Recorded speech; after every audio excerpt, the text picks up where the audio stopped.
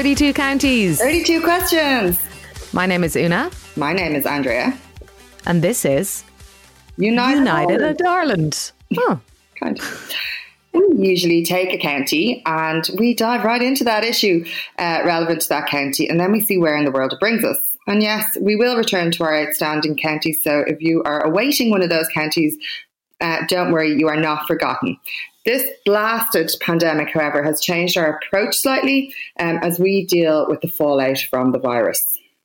And we're doing our coverage a little differently, looking at the impact of the pandemic across Ireland and the world in, I think, a little bit of a side angle, getting under the hood of things that maybe others aren't so much. This week, with Bewley's on Grafton Street shutting and people shocked by the €1.5 million rent they were paying, along with Johnny Ronan weekend at Burnieing, an effigy of the Celtic Tiger everywhere he goes, how are independent retail and commercial businesses dealing with landlords and rent right now? So this week, we're talking about the Bewley's effect and independent business rent stress.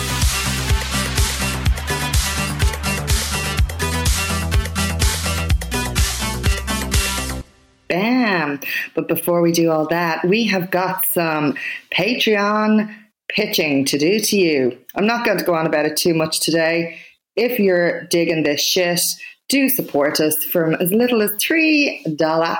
And if you want to upgrade to $5, then you get some sweet ass rewards. So I would suggest going to patreon.com/United Ireland. And as well as these joyous episodes, you will also get our new weekly series of the Sunday Soothe, which I have to say I am really enjoying doing. So selfishly, I'm delighted with the Sunday Soothe because it makes my Sundays our Saturdays when we record it, but they're very soothing to record. So hopefully they're soothing to listen to, full of positivity and us going a little bit deep on Pinterest quotes. And I just think it's lovely.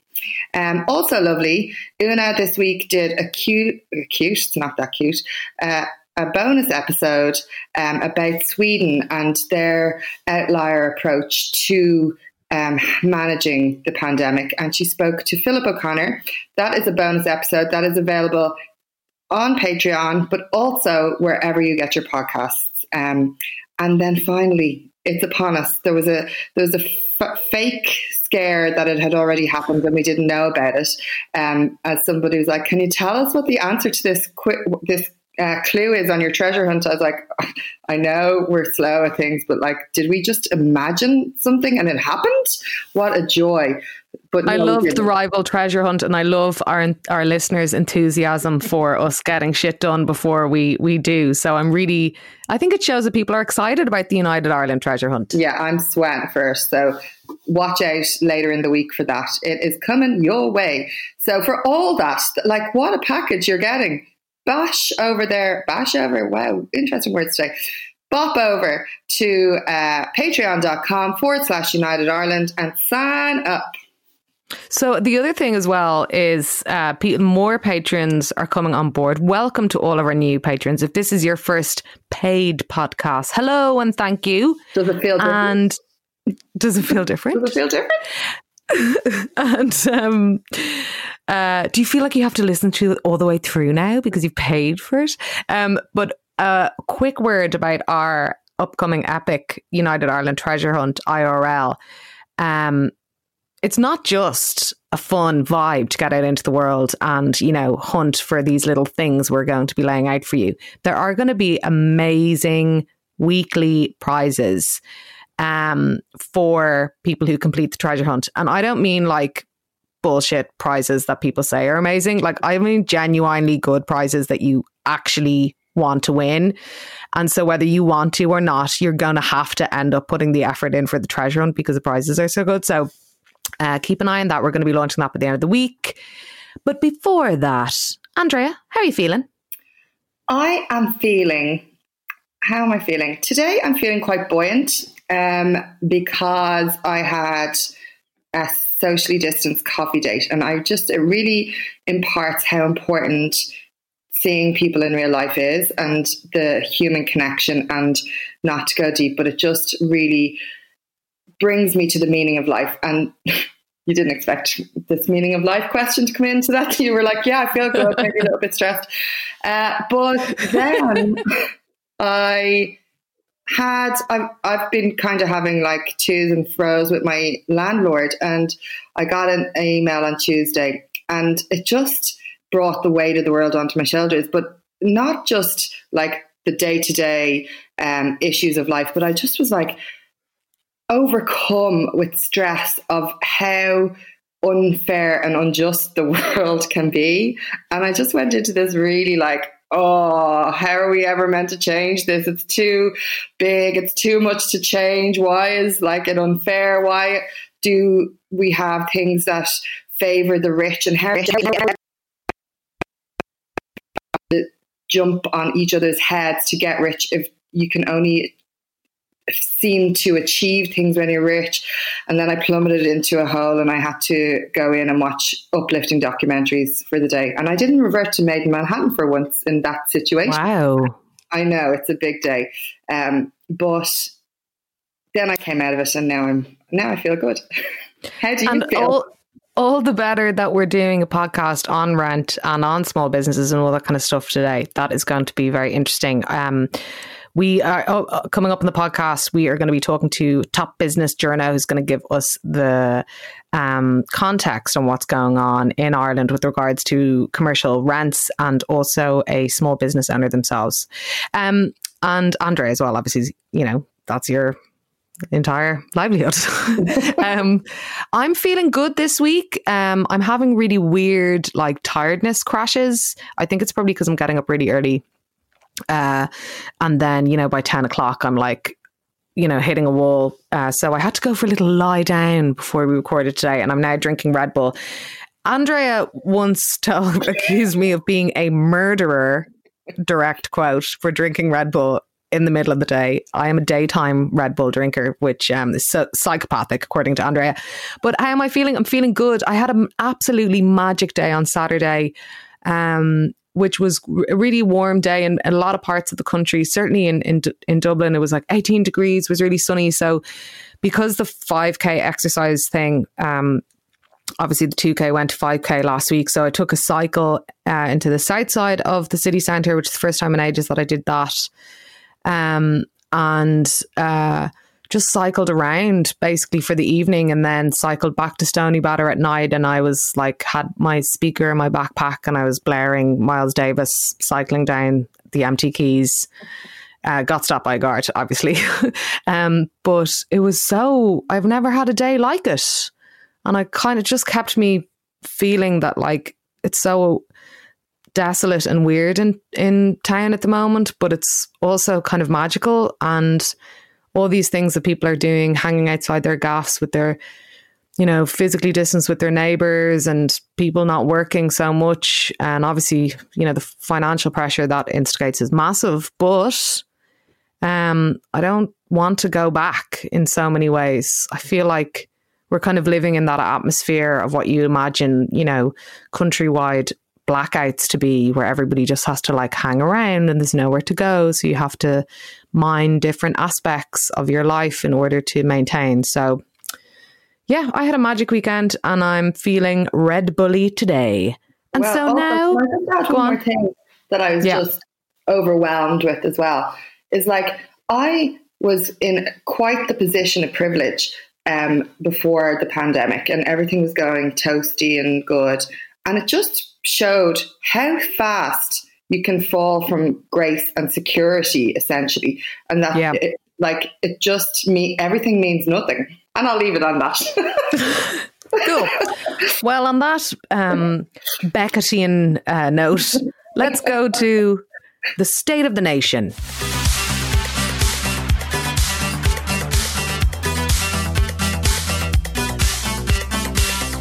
What's the state of the nation this week, Andrea? This week, it's something that I thought was really sad and really awful. And was that a rail worker in the UK died after being spat at. They died of coronavirus. And I know a while ago we were talking about spit hoods and how terrifying they were, but how much more terrifying to be providing a service for the public and to then die because someone spat at you. It just, I think, is so awful. And horrific. Anyway, awful. What I thought was very interesting was after Boris did his very vague address to the nation, which left thousands of memes being created, which meant everyone hadn't a clue what was going on. It's like, do we go to work? Do we not go to work? What are you saying, Boris? And obviously, well, not obviously, my take on it is that it's a way to offload responsibility from the Tories and to put it on the public. And no more was that clearer when coverage on Sky News today was of people using public transport to get to work, which is bananas. And they were sneering at it, going, why are they doing this? But then the North, when Arlene Foster was asked, will they be staying alert and sticking to that message, she veered away from Boris and said that no, they will be sticking with stay home. So maybe this is the first crack of the North taking their own lead away from the UK, which would be absolutely stunning. So that's interesting. Another thing that this is so brilliant. There's a new project called mask.ie, and it's not mask for the gay men out there listening. It is MEASC.ie, and it is a new project from an entrepreneur who is manufacturing masks in Ireland. And because they're being manufactured in Ireland, he's got a machine arriving this week, and then they'll be in production within 2 weeks. Because they'll be manufactured here, they will be costing very close to cost price. So it'll be in the cents rather than the euros. And I just thought, after speaking about manufacturing plants and their eradication, to see the benefits of domestic manufacturing being highlighted with this project really hopefully will spur some more projects and some more factories and some more making and doing of manufacturing in Ireland. Another thing was Fianna Fáil and Fine Gael apparently have planned a new Airbnb lockdown, according to a story in the Sunday Business Post at the weekend. You can only live in hope that this is something that will be followed through with and not just spin, because as we have seen, we always had part of the solution towards our homelessness crisis. And with the eradication of Airbnb tourism, there was actually enough houses for people to live in, rather than landlords having maybe numerous venues that they were renting out on a temporary basis rather than people calling them home. Something a little bit more depresso martini.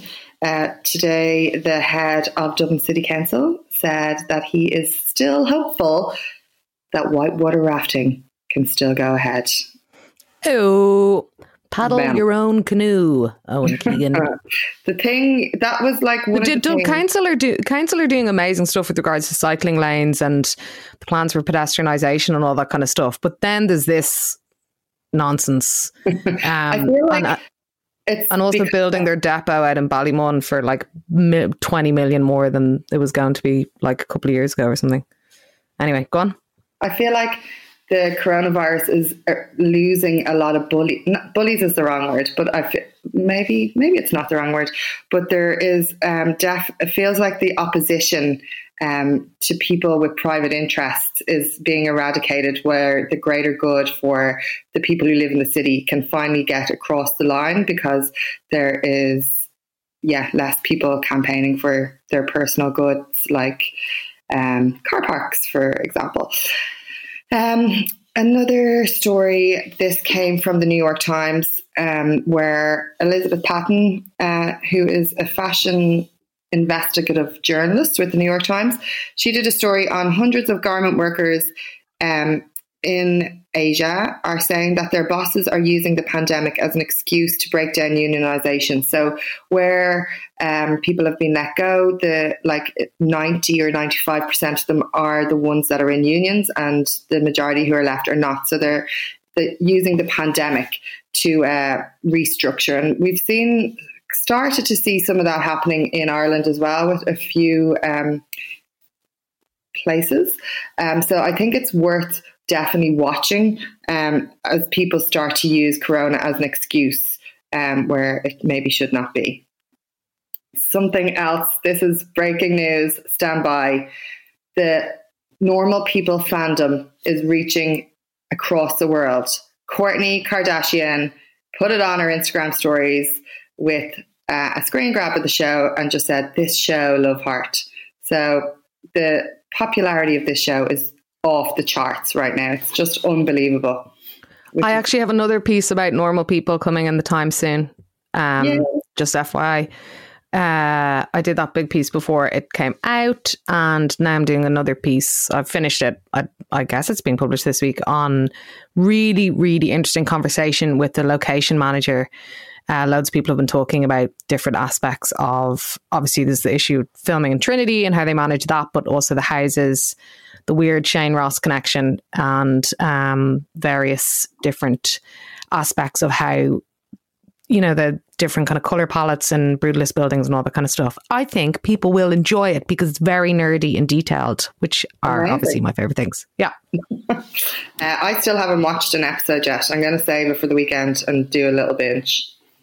But I've been told you can't watch more than 2 episodes because it's too emotionally draining. So maybe I won't binge.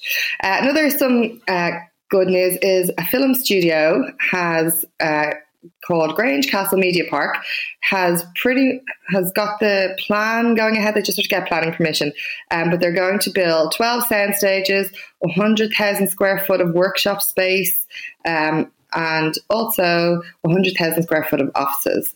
But that would be, I think, really good for us to have a bigger creative force and space in Ireland. Yeah, the more studios, the better. And Irish film and TV crews are amazing, like internationally renowned. So we should be making more stuff here. Yeah. Festival trauma continues. Electric Picnic is cancelled. Even though we knew it already, it still hurts. And to see it officially get the cancellation, it's just so sad. It's just festivals. I saw someone when talking about restaurants going out onto the paths, they're like, could we put clubs out onto the streets? I was like, I think that's called a festival. I just want a festival. But 3 more very serious things. Did you notice who wrote the State of the Nation this week? I'm into it, Andrea. Keep going. Matt Damon did his first interview since being in Dalkey on Spin this morning. It's gone up on you'll Google it and you'll find it. He is just lovely, and it's like talking about the New York Times journalist who was trying to track him down and how the Dalkey residents were like, leave him alone. And he was talking to a nurse, thanking her for her service. It's a really nice kind of piece of coverage, and it's on Spin.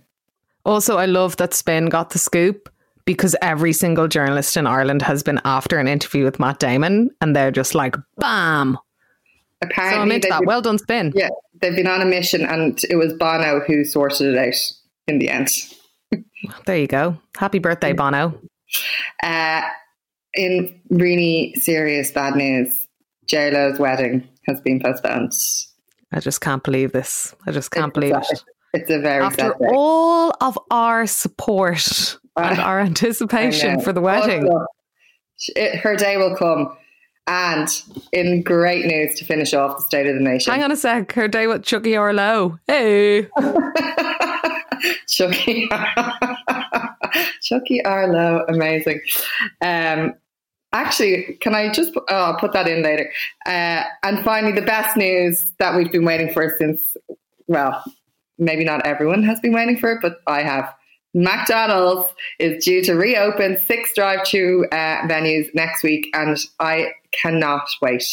And it really pains me because obviously there's a lot of corporate bullshit and, how they treat their staff and all that stuff. But I just love McDonald's. And that's it. That's the state of the nation. Now, Una, give us the corona correction. Now it is time for the corona correction. Okay, so this week's corona correction kind of plays into what our topic this week. It's about working from home and the end and disintegration of all of these office buildings and spaces that have been built, for the last 100 years. Twitter has said to their employees that they can work from home permanently if they choose to do so. Kind of calls into question what all of these kind of tech companies in particular are doing in buildings all around cities, driving up the rent surrounding those buildings and generally making corporate gentrification shit show that everyone hates. Maybe now we will stop filling our cities with gross glass and steel offices, or maybe not. There is a piece in the New York Times this week. Manhattan faces a reckoning if working from home becomes the norm. And they're talking about three of New York's largest commercial tenants, Barclays, JP Morgan, Chase, Morgan Stanley, and they would have had like tens of thousands of workers in, big office towers across Manhattan. And basically, they're kind of saying that, are these workers ever going to come back? And they think now that it's highly unlikely that they'll ever return to those buildings. Nielsen, the research firm, has decided, even after lockdown, 3,000 workers that they have in the city will no longer need to be in the office full time. Same with, all these kind of big kind of corporate office blocks and people going, is it really necessary to go into this building? And the amount of money it actually costs companies who are going to be on the back foot because of the global economic collapse in terms of rent also calls into question some of the, bigger kind of car crash companies that we've seen recently. Hello, WeWork, what's going to happen to the Central Plaza on Dame Street in Dublin? And obviously WeWork were already pulling out of leases. So this kind of thing around offices, as a thing, could be coming to an end.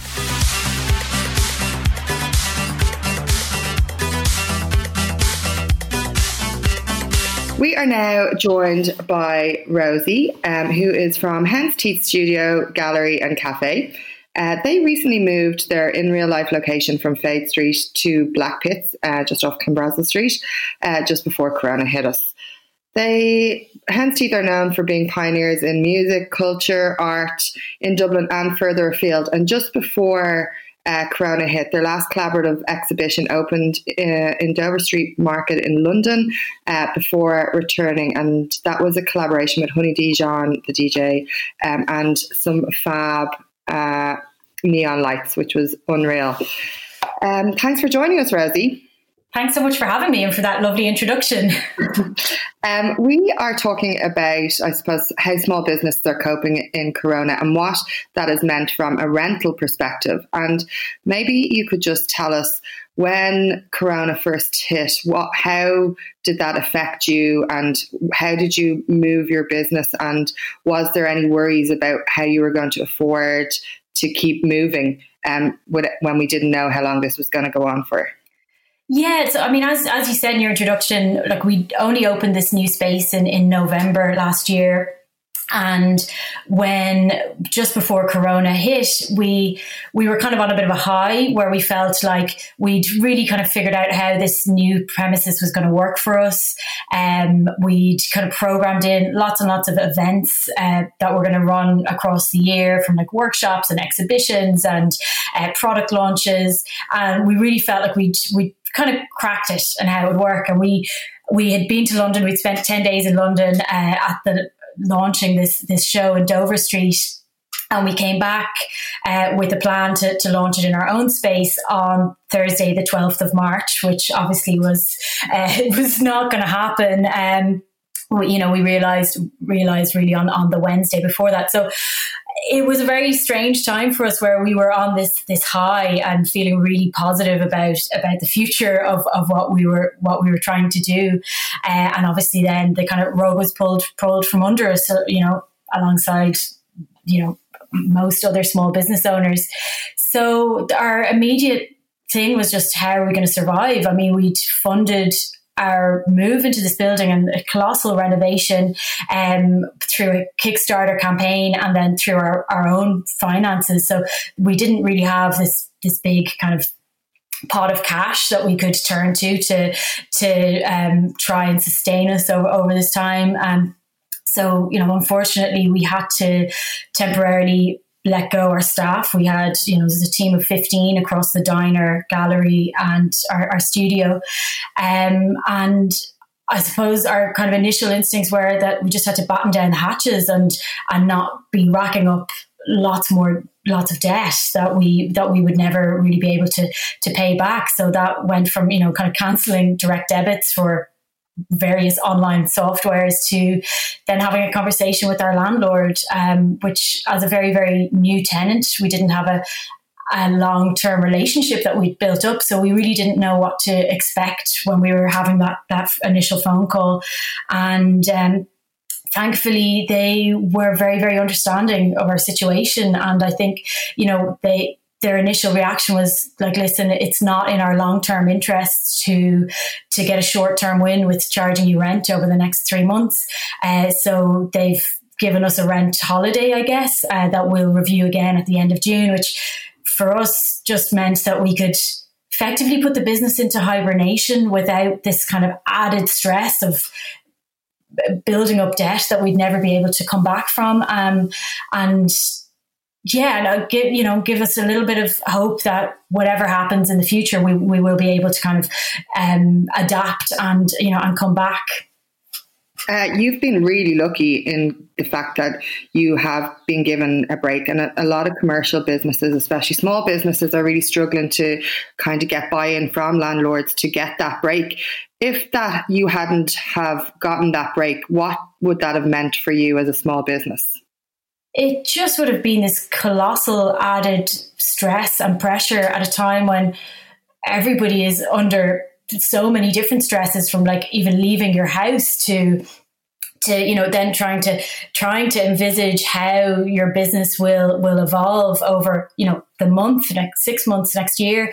So to not have that just allowed us that breathing room, and actually is just kind of given us an extra bit of hope that when we are able to like properly reopen again, we're kind of doing it from almost a clean slate, which I hope will just give us an opportunity to survive this.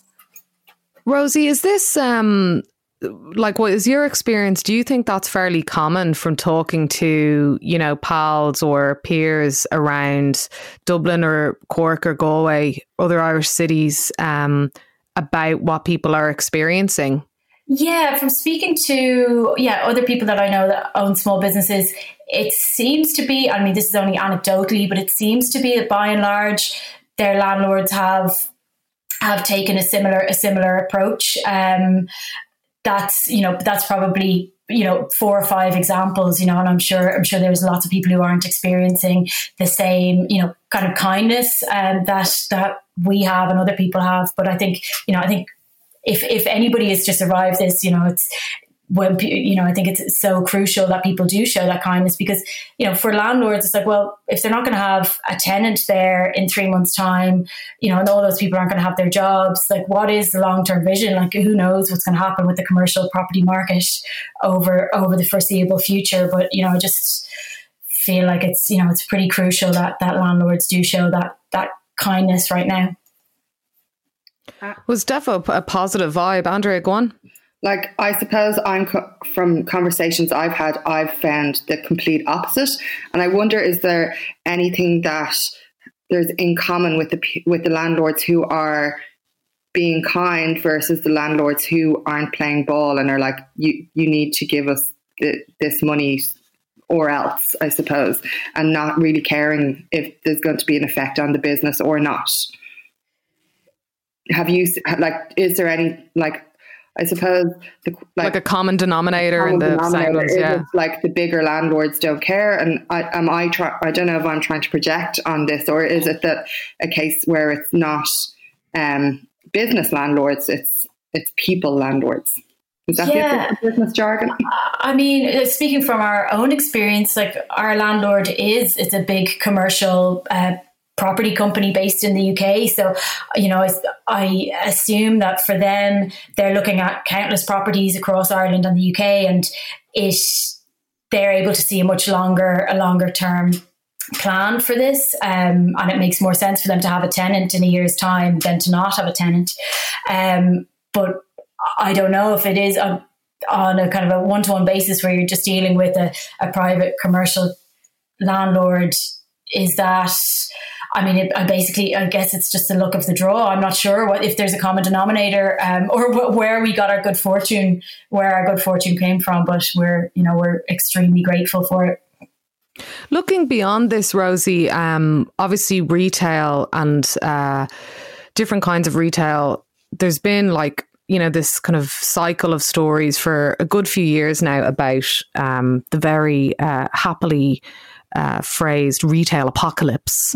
And then obviously all these, endless commentary about spaces that are more experiential, that are more multi-purpose, that don't necessarily fit into straight up, I'm a shop or I'm a cafe. And Hen's Teeth really encapsulates that, right? Because you kind of have this creative agency, like branding agency type thing, workspace, the diner, the store, gallery space, hangout space, like all of those different bits and bobs. On one hand, do you think that because spaces that are more, or venues that are more, culturally, creatively inclined, tend not to be like massive profit-making vehicles, that would make you guys financially and commercially vulnerable in the future? Or is it more like small indies that develop community around them, as opposed to like a glass box that sells loads of shit from Zara or whatever, are more capable of surviving on what's coming down the line? Like, how do you see what is going to keep going, keep paddling away, and what's going to maybe crash and burn in the next 6-9 months? Yeah, I mean, I think, as you described, we do a lot of things. So never have we been more kind of grateful that we have a sort of a very nimble business model, that we've never kind of pinned our colours to one mast. So, when we were opening this new space, we kind of kept saying like, yeah, we want to build like a recession-proof business. Now, at the time, we thought that was because we were adding a cafe, and we're like, people will always buy coffees, and we'll, no matter what happens, we'll keep going.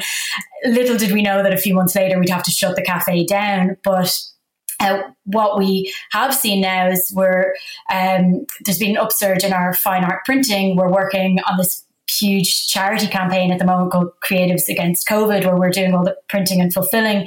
And this is all in aid of Women's Aid and the ISPCC. But off the back of that, we've been getting more private printing jobs. So that's a kind of a wing of our business that we hadn't really pictured kind of flourishing right now, but it has. And that's, I guess, that's because we have the gallery, and we're able to kind of, for want of a better word, pivot into that.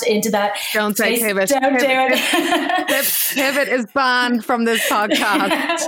Okay, I'm banning myself. But yeah, I mean, and even when we were planning this space, we kept using words like modular and adaptable, and the space is 2,800 square foot. It's completely open plan. So we, at the time we thought that was great because we'd be able to do some big weird installation, or we would be able to have a huge event with a couple of hundred people. Now, I think that makes us hopeful that, whatever the new government guidelines are going to be, that we'll be able to kind of expand the diner and operate kind of social distancing as best possible. So, yeah, I mean, I'm not sure if that totally answers your question. I mean, the evolution of retail for us, that had changed dramatically anyway when we moved from Fade Street, because we weren't on a kind of a busy city centre thoroughfare anymore, where the store was really consistent. Moving out of the city had kind of changed that and had made us realise that we needed to become much more creative in how we were getting people down into the space, whether that was operating markets on the weekends or hosting different events or launches.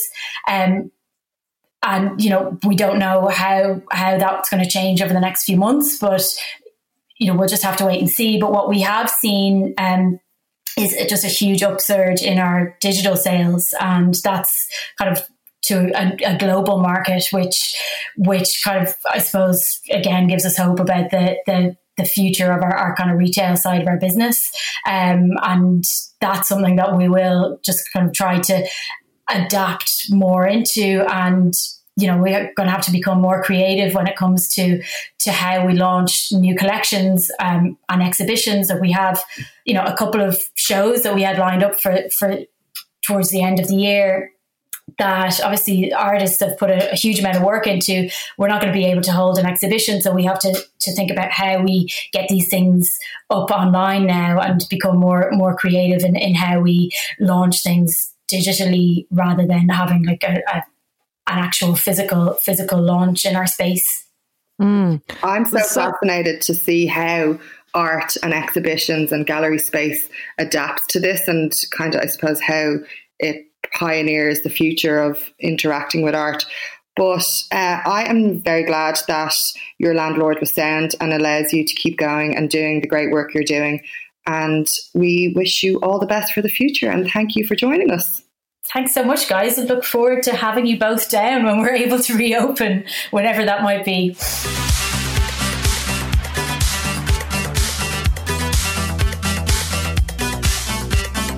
So last week, the closure of Bewley's brought the difficulties businesses are facing in Ireland with regards to paying rent and their relationships with their landlords while they're not operating into focus. Kieran Hancock is the business editor of the Irish Times. He's been writing a lot about this recently and, of course, over the years. So we're just going to talk a little bit about what's going on, particularly in Irish cities. Kieran, first of all, could I ask you for some context on how the landscape of retail renting and commercial renting has changed in Ireland since the crash? There is a perception that there was kind of a move from private individual landlords with names to funds or much bigger entities. How does that pan out in practical terms, if that is indeed the case? Yeah, there are some very big institutional landlords involved in the Irish retail sector at the minute. That's been, I suppose, it's been the case for some time, really. And what you've seen, Irish Life investment managers would be one of the big ones that people would know, and a lot of our pension funds are invested through them. But a lot of foreign money has come into the market post the 2008 crash. If you go back to 2011, when Fine Gael and Labour came into government, they introduced a series of incentives to try foreign investors to invest in Irish property, because Irish property obviously had fallen off a cliff after the banking crash, and nobody was prepared to lend us money. That was quite successful. A lot of people came in and bought up a lot of land. We've seen a lot of offices obviously go up around Dublin City and elsewhere, and some money was put into retail as well. If you take, for example, Dundrum Shopping Centre, which is the biggest retail centre in the country, essentially, and that's now owned by Hammerson, which is a UK public company, and by Allianz, which is a German investor. A lot of people would probably have their motor insurance with Allianz, and they took that over from Joe O'Reilly's Chartered Land developed that development pre the crash, going back probably about 15 years now at this stage. The loans anyway eventually ended up, or some of the loans at least ended up in NAMA, and it ended up being sold to Hammerson and Allianz. So we've seen that kind of trend happen over the last kind of 8 or 9 years, and as a result of that, you have situations where some retailers are saying that really, the rents, particularly in places like Grafton Street, are just completely unaffordable. And we had a situation recently where Echo Shoes left Grafton Street. I think they were paying $210,000 a year in a rent. They'd signed a rental agreement. It was due for renewal after 5 years, and Irish Life in that case was the landlord. And according to Echo Shoes, they were looking for a 70% increase, which they said was completely unaffordable for them. So there's this kind of perception that, if you're dealing with some kind of faceless fund or whatever, that you're not going to get as fair a shot as if you were dealing with an old-fashioned private landlord. Yet, what we saw with Bewley's, which kind of brought this topic to the, for the public discourse, A lot of people, I think it's fair to say, were very shocked by their rent, $1.5 million a year. But there's also been issues in the courts with Bewley's over the years, and their landlord, who's basically Johnny Ronan or one of his companies. So that kind of is counter to this narrative of some, I don't know, Chicago teachers pension fund owning a place. What was the situation there? Well, actually, Johnny Ronan obviously is an Irish property developer, very successful in the Celtic Tiger era. He was part of Treasury Holdings with Richard Barrett, and they developed an awful lot of real estate around Dublin. The Treasury building on Grand Canal Street would be one example of that. They were also involved in helping to develop the National Conference Centre, as an example. Spencer Dock, they were heavily involved there in the Docklands and so forth. Now, separate to that, Johnny Ronan also had some interests of his own. He had property investments of his own. And the crash came, and inevitably his investments, his personal ones, which included Bewley's, ended up again in NAMA. And as a result of that, he had to find a way out of NAMA, and his way out of NAMA was to get support from a couple of international funds. One of them called M&G, and the other called Colony Capital. So Johnny Ronan's argument in all of this is that, well, he bought the building, I think it was 20 years ago or something like that.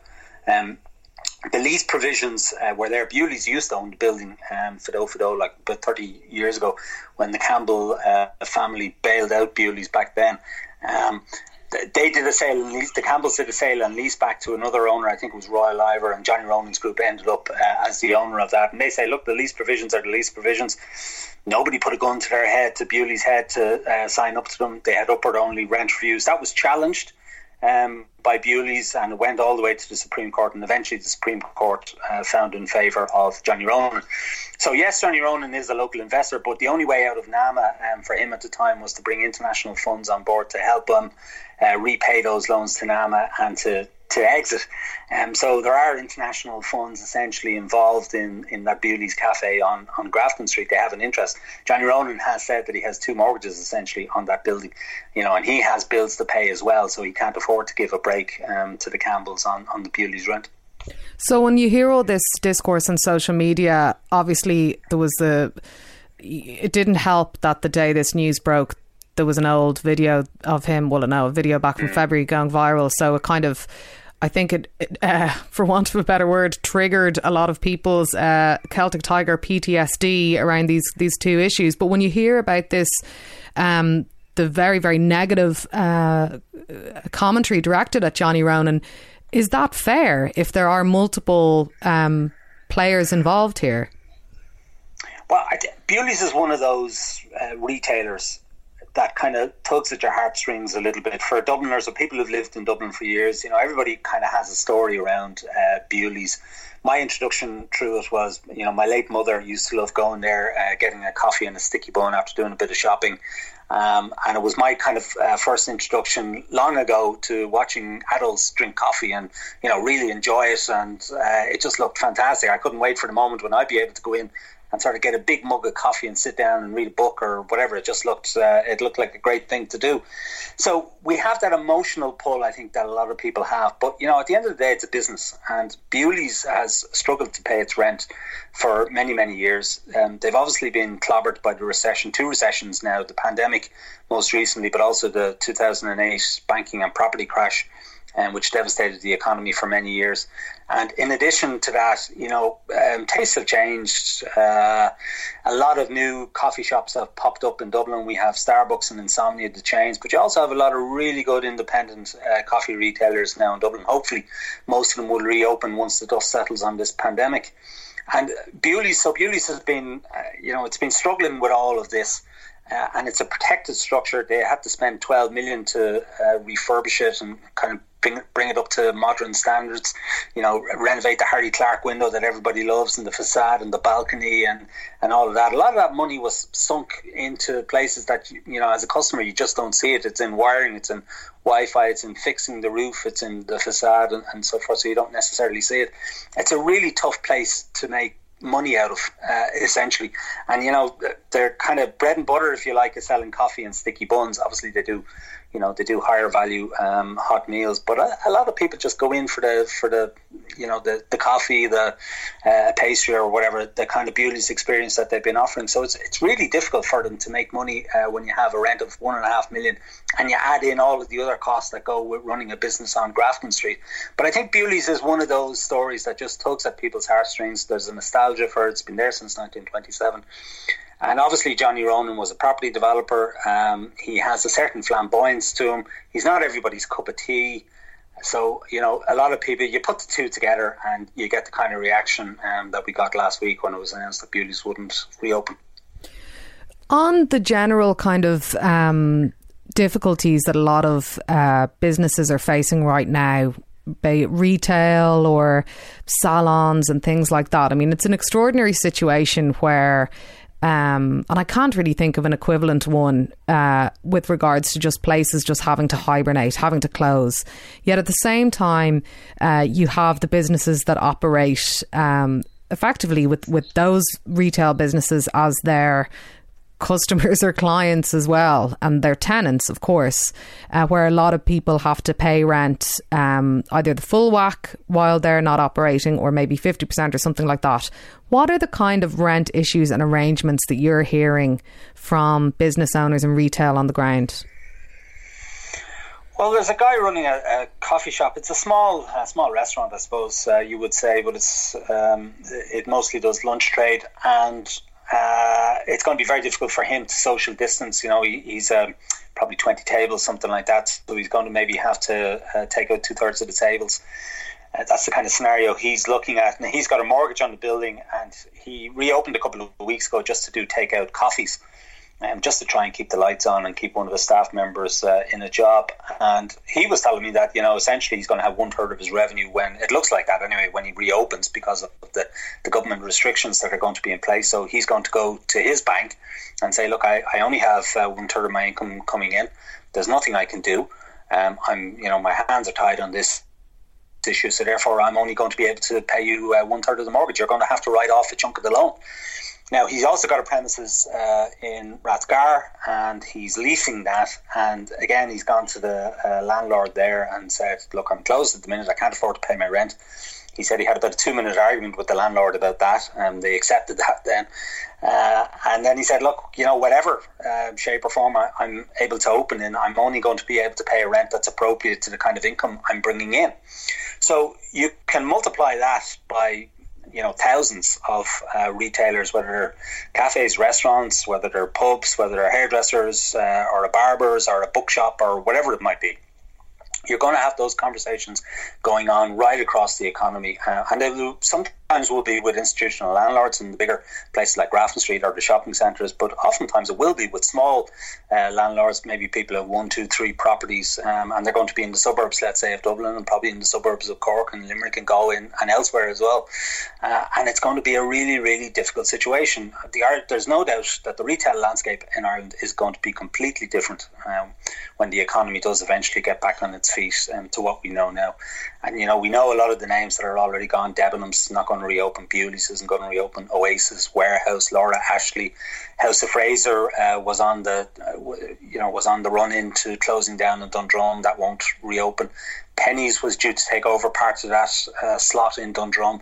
It's a high profile pitch, and they've said that investment is essentially on hold. They're going to wait and see how things play out. So the landscape is going to be completely different, and there are going to be some really difficult conversations. And the net effect of all of that is that the banks as well are going to be looking at situations where they're not going to the loans that they've made to people who own these properties. They're simply not going to be repayable on the terms, on the existing terms. So a lot of people are going to be in default, or they're going to fall into arrears, etc. So this is going to be a long road to recovery for us. Unfortunately, we're not going to have this V-shaped recovery that we probably thought we would have in the early days of this pandemic.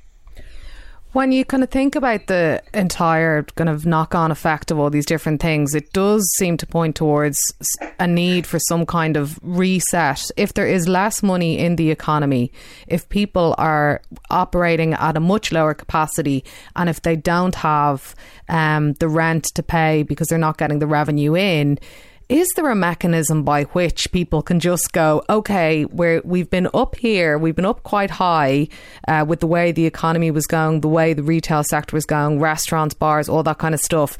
We're now going to have to collectively drop down like a good few notches so that people aren't just going to the wall all over the place. Like, is that an economic mechanism that exists? How do you do that? I think there's definitely going to have to be readjustments. There's no question about that, but that's going to be painful because, as I say, the landlord. First of all, you got the retailer who's looking at a completely different model. Whatever they're doing, I think all retailers are facing a situation where they're not going to be taking in as much income now going forward, with the exception of one, SuperValu, Tesco, etc., or maybe pharmacies, perhaps some retailers like that. But for the rest, essentially, their income is going to be much lower, at least in the short and medium term, probably for the next couple of years, maybe until we get a vaccine, maybe beyond that. A lot of people will have made the move to online, and a lot of older people will have probably discovered online shopping for the first time. And the chances are that they won't go back to bricks and mortar trading in the same way, or they won't go back in the same volume at least. So then those people, the retailers, then have to go to their landlords and say, look, we can't afford this rent anymore. It's simply unsustainable. You're going to have to do something for us. And if that landlord has a mortgage, then they're going to have to go to their lender and say, look, and in some cases it's non-banks. It's not actually your Bank of Ireland or AIB. There are actually a lot of institutions that have been lending in the Irish market over the last number of years. So they're going to have to go to their lender, whoever it is, and say, look, I can't afford this anymore. My guy, his income is down, and so I'm not going to be able to afford this anymore. You're going to have to do something for me on this, or else somebody's going to have to give the keys back. So there's going to be some really painful restructuring and adjustments take place in Ireland over the next number of years. It's not going to be a short-term fix. And in the meantime, the government is going to be asked to bail out everyone. The retailer is going to say, well, look, we need to be bailed out. You need to do something for us. For sure, the landlords who have mortgages are going to say, the borrowers are going to say, and this will apply to mortgages as well, they're going to say, look, we can't afford these loans anymore. Our income has been hit. And then you have the banks as well, and most of them, Permanent TSB, AIB, Bank of Ireland, they have a state shareholding already. And they've just come out of the worst banking crisis in the history of the world. From just over a decade ago, they were just about starting to get on their feet again and starting to get back to normal levels of lending and so forth. And now they've been hit with this. It's going to, I really think it's going to impact right across the economy. Maybe some people in the multinational sector might be sheltered from it in terms of their incomes, but I think for everyone else, there's going to be a huge change ahead. There have been loads and loads of government supports across the board, a lot for employers, employees. We hear kind of Heather Humphreys coming out talking about help for businesses and all that kind of stuff. It did seem from the get-go, though, that commercial rent felt like one of the things that wasn't really addressed for businesses that were forced to stop trading. And when you're talking about people having these conversations between their landlord, between their bank, like, is the government kicking things back into that space, that it's something for tenants, landlords and banks to sort out and negotiate, as opposed to any kind of top-down, declaration or regulation coming in? It's a difficult one for the government, to be honest, on rents, because you've got property issues and property rights at play here, and obviously you've got contract law at play here. So it's difficult for the government to intervene and say, to all landlords, well, you got to reduce your rents. And of course, individual cases, there are probably some retailers. I mentioned the supermarkets, for example, have been up over the last number of weeks in terms of their sales. So, not everybody has seen a reduction. Obviously, most have, but not everyone. So I would say it's next to impossible, really, for the government to intervene here. I mean, what they can do is maybe try and bring some moral persuasion to play, and certainly with the banks, in terms of offering some forbearance and that has happened to a degree, because you'll have seen the banks all coming out in the last couple of days. AIB said they've given 50,000 payment breaks to mortgage holders and SMEs and so forth in Ireland over the last number of weeks. And mortgage holders in Ireland who find themselves struggling to pay their mortgage have been given up to 6 months payment break without being classified as in arrears and without impacting their credit rating and so forth. So there is a little bit of that going on at the minute, and maybe the government can try and facilitate some of that. I think the supports they've introduced have really been short-term measures to try and stem the bleed really in the economy, but it's forced us to borrow an awful lot more money. I mean, the NTMA went out on behalf of the state and borrowed $6 billion recently at very, very low rates. I mean, rock bottom rates. But that's specifically to help pay for these supports that have been offered to people and to companies, wage subsidies and so forth, to try and keep the show on the road over what we thought was going to be a small duration of lockdown for the economy. I think what we're all coming to realise now is that the impact of COVID on the economy, not just in Ireland but elsewhere, is going to be much more medium to long term. We don't have a vaccine, so social distancing is going to be with us for some time to come. We don't have an effective medicine, etc. So, there's going to be a new normal, as they call it, for quite some time. How long the government can afford to offer those supports is a moot point and is a valid point. And obviously we have talks on a new government going on at the minute. And the Greens and Fianna Fáil and Fine Gael all have their own little spending priorities that they want to ensure. So it's going to be difficult to pay for all of this in the future. I don't think there's really anything the government can do directly in terms of rents. They did introduce a measure some years ago when Fianna Fáil were last in government to ban upward-only rent reviews, but that only applied to new contracts. It didn't apply retrospectively. So maybe there's a measure, something like that they can introduce, but it's really difficult to intervene in contract law and in property rights, and force landlords or force lenders to offer reductions to the borrower or to their tenant. Finally, Kieran, this is obviously an extraordinarily busy time for you as the business editor of the Irish Times. Depending on who you talk to, we are facing / are in the middle of a global economic collapse or a recession or a depression. It does feel like we're kind of in this weird holding pattern before society opens back up and we can really see how bad the wounds are and how they've festered over this time. But how are you feeling about it overall, and what are your big picture worries in terms of, I suppose, the global economy, if that's not too big a question? Yeah, well, look, things were tricky for us anyway, because we had, on the one hand, we had Brexit. Britain left the European Union in January, but they're still complying with EU rules. They're in this transition period until a final deal has been agreed. That's supposed to be agreed by the end of this year.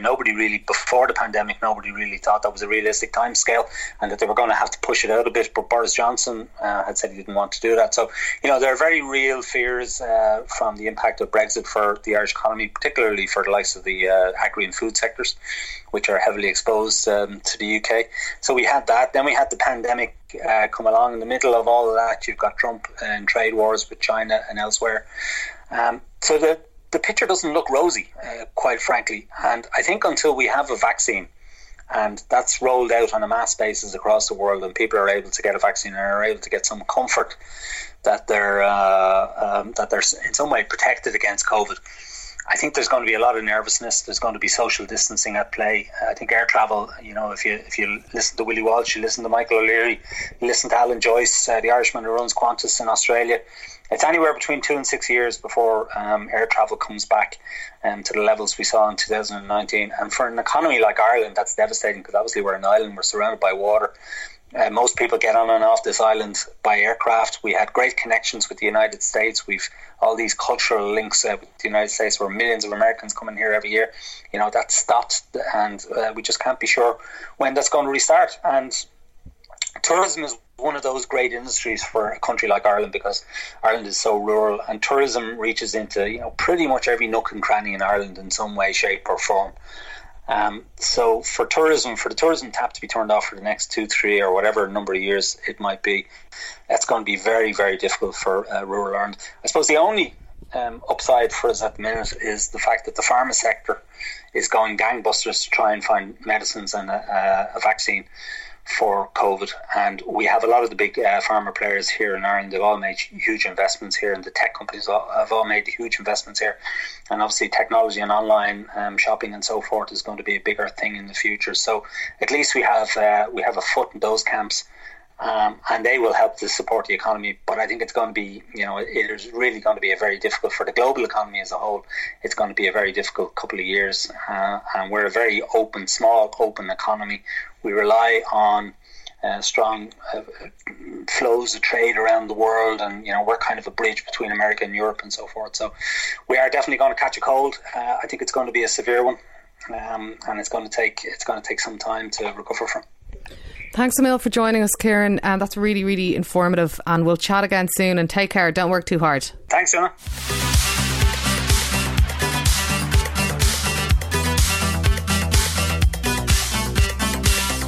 What's getting in the sea, Andrea? It's a duopoly. It's basically Boris Johnson and his stupid stay alert messaging. Like, stay alert against an infectious virus. What are you meant to do? Like, run up behind it and like run away from it? Like, it's just the most bizarre messaging I've ever come across. But like, as I said, it is very indicative of the Tories trying to erase responsibility. And that really came through in that Sky News piece I was talking about. The UK media are blaming people for following Boris's advice using public transport. And the headline on Sky News was, "Buses in London are packed with passengers this morning, despite the government asking people to avoid public transport if possible when the coronavirus lockdown eased." I just don't understand, if you're being asked to go back to work and told to go back to work, and nobody in London works within 60 minutes the majority of the time of a bus or a tube or whatever, how the fuck are they meant to get to work? And the narrative has definitely been that poor people need to go back to work so rich people can get even richer. And it just is, the whole thing can just get in the sea. Fair. And now, our fave bits.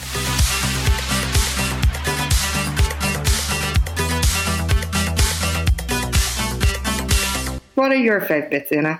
So my fave bits this week, loath as I am to recommend another podcast beyond the buttressed walls of United Ireland's fortress of podcast glory, I am really enjoying Annie Mac's new podcast called Changes. There is a dearth, or like just a plethora of the opposite of dearth, loads of podcasts of like somebody interviewing somebody else. But really, really, really, I'm really enjoying this one from Annie Mac. Her first two episodes. First one was a really great interview. What sets it apart from other interviewee podcasts? Well, I think the guests first and foremost. So I think there's two podcasts out. The first one was with Caitlin Moran. The second was with Robin.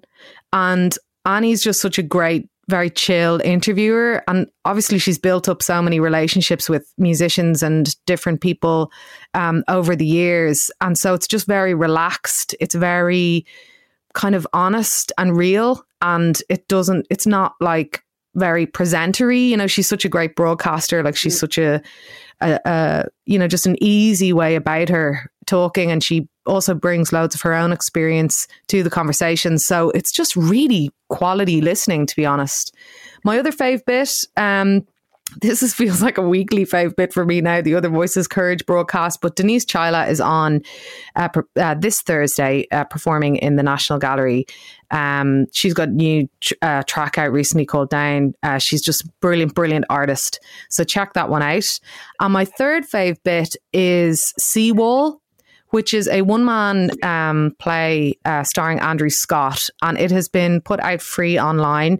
I'm going to do a post later on our Patreon page about like really, really, really good free stuff to watch online, because there's obviously loads of stuff and the quality ebbs and flows. I saw this in the Project Art Centre a couple of years ago, and it absolutely floored me. It's around 30 minutes long. Trigger warning for those with children. It's quite emotionally brutal, but it is amazing. And obviously Andrew Scott is a boss man. So yeah, check out Seawall. I was in the same drama club as Andrew Scott, and when he was Oliver, I was in the same play with him. There you go. Amazing. Amazing. An actress string to my bow. There you go. Who knew? It never ends. What are your fave bits? My fave bits are the National Gallery, I have to say, are doing so much lovely stuff during Corona. As obviously we can't go into the National Gallery, what they're turning out is really good, and obviously other voices are in there. But they have this podcast called Moments in Time, and the latest one is an interview between filmmaker and photographer Perry Ogden, and he is talking to Grace Coddington, who is most well known for her. Well, she's well known for loads of things, but her big red hair, her fashion. She was the creative director of American Vogue after being the fashion editor of British Vogue. So it's discussing the magic of photography and the role it's played in Grace's life, because she was also a model. And it just brings in the recent first exhibition of photography that was in the National Gallery. So definitely well worth a listen.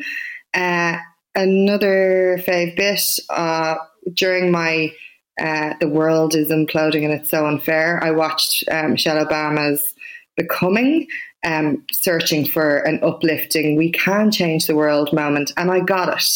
And I think it's only new on Netflix. It was such a great documentary in terms of, I just felt she is who she is, as that famous song goes, I am who I am, and she just is. And I think that's really, for somebody who has faced so many challenges, and not really challenges, but probably was told she could never be there, and to be unapologetically herself. I just thought it was a really good documentary. Do you know what I thought about Becoming? Well, I thought loads of things. I also enjoyed it. I think that, first of all, you know, it just makes you so angry about the kind of general racism in the American media, American society in general.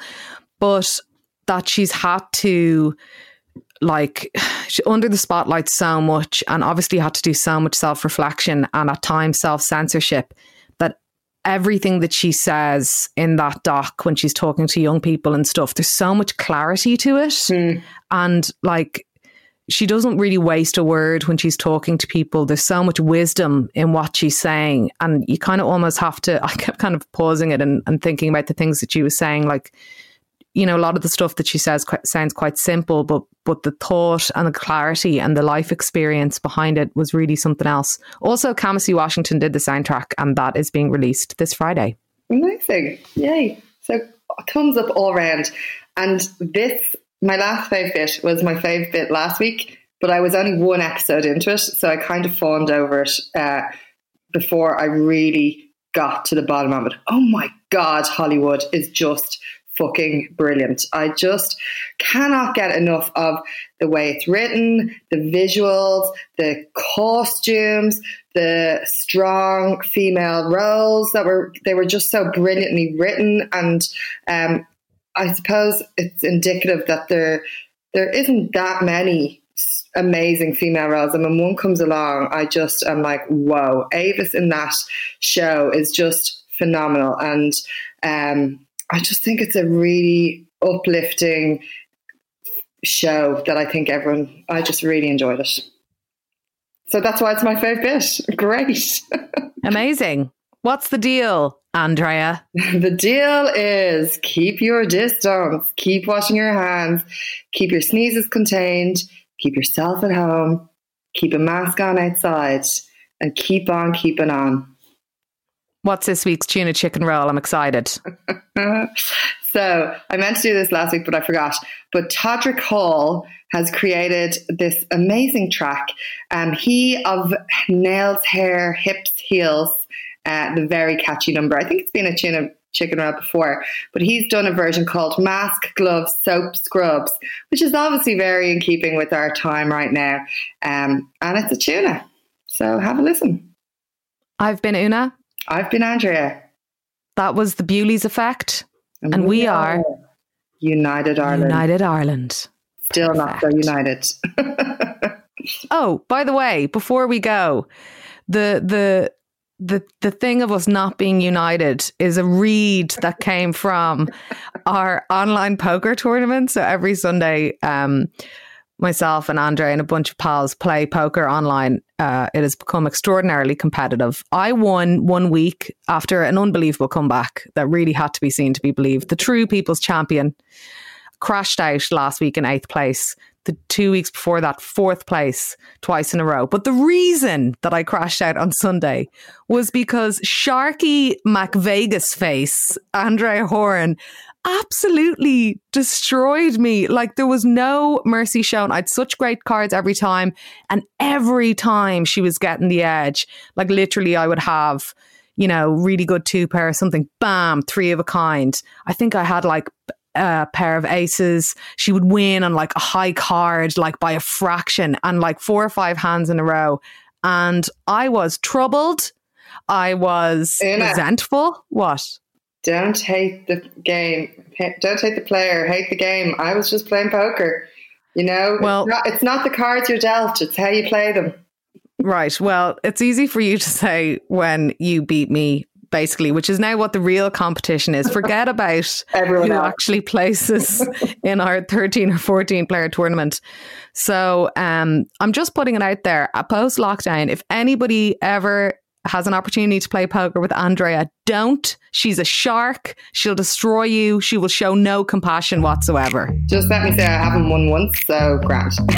Well, we'll see what happens on Sunday. Peace out, everyone. We love you all. Mask, gloves, soap, scrubs, TikTok, Grub, Hub, Twinks, Jocks, Bears, Cubs. Zoom is the new club. 6 feet, no hugs. Still beat these mugs. Sick beat, cut a rug. Joe Exotic is a bug. Kitty cat, tell me Carol Baskin. Where is the husband? Everyone's asking. Stimulus check, everybody better cash in. Mask and gloves, yeah, that's the new fashion. Girl, what did that girl just say, girl? Ooh. Girl, I don't go to work. I don't leave, I stay. I don't care, I eat and sleep all day. Okay. And then I watch TV. Yeah, that's just the tea, hunty. Yes, ma'am. Until they set us free.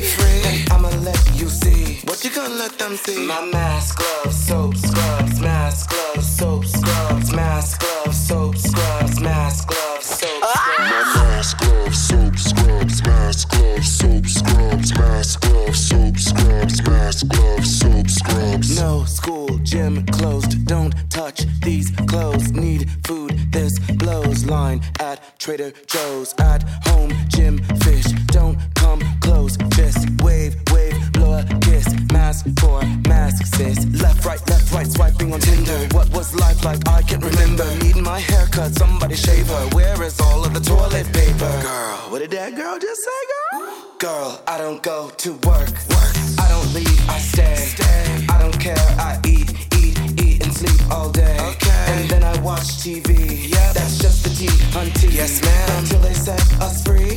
Then I'ma let you see. What you gonna let them see? My mask, gloves, soap, scrubs. Mask, gloves, soap, scrubs. Mask, gloves, soap, scrubs. Mask, gloves, soap, scrubs. My mask, gloves, soap, scrubs. Mask, gloves, soap, scrubs. Mask, gloves, soap, scrubs. Mask, gloves, soap, scrubs. Okay, dolls, y'all know what time it is. Come on, stay inside and lock the door. Stay inside and lock the door. Now I want you to grab that sponge, grab that broom, get your shout, get your bleach.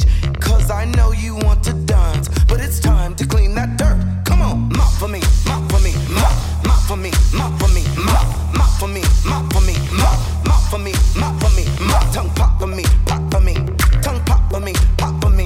Tongue pop for me, pop for me. Tongue pop for me, pop for me. Now spray for me, spray for me, spray. Spray for me, spray for me, spray. Spray for me, spray for me, spray. Spray for me, spray for me, spray. Stay away from me, away from me, away. Away from me, away from me, away. Stay away from me, away from me, away. Away from me, away from me, away. Now sweet for me, sweet for me, sweet. Sweet for me, sweet for me, sweet. Sweet for me, sweet for me, sweet. Sweet for me, sweet for me, sweet. Now sleep for me, sleep for me, sleep. Sleep for me, sleep for me, sleep. Sleep for me, sleep for me, sleep. Sleep for me, sleep for me, sleep. Fold close for me, close for me, close. Close for me, close for me, close. Fold close for me, close for me, close. Close for me, close for me, close. Hit the wall for me, the wall for me, the wall for me, the wall for me, the wall. Hit the wall for me, the wall for me, the wall for me, the wall for me, the wall for me.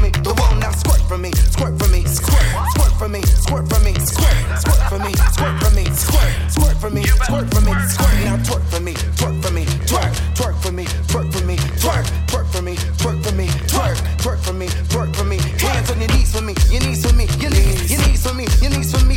Hands on your knees for me, your knees for me, your knees for me, your knees for me, your knees. Fabrice for me, Fabrice for me, Fabrice for me, Fabrice for me, Fabrice for me, Fabrice for me, Fabrice for me, Fabrice for me, Fabrice. That's all.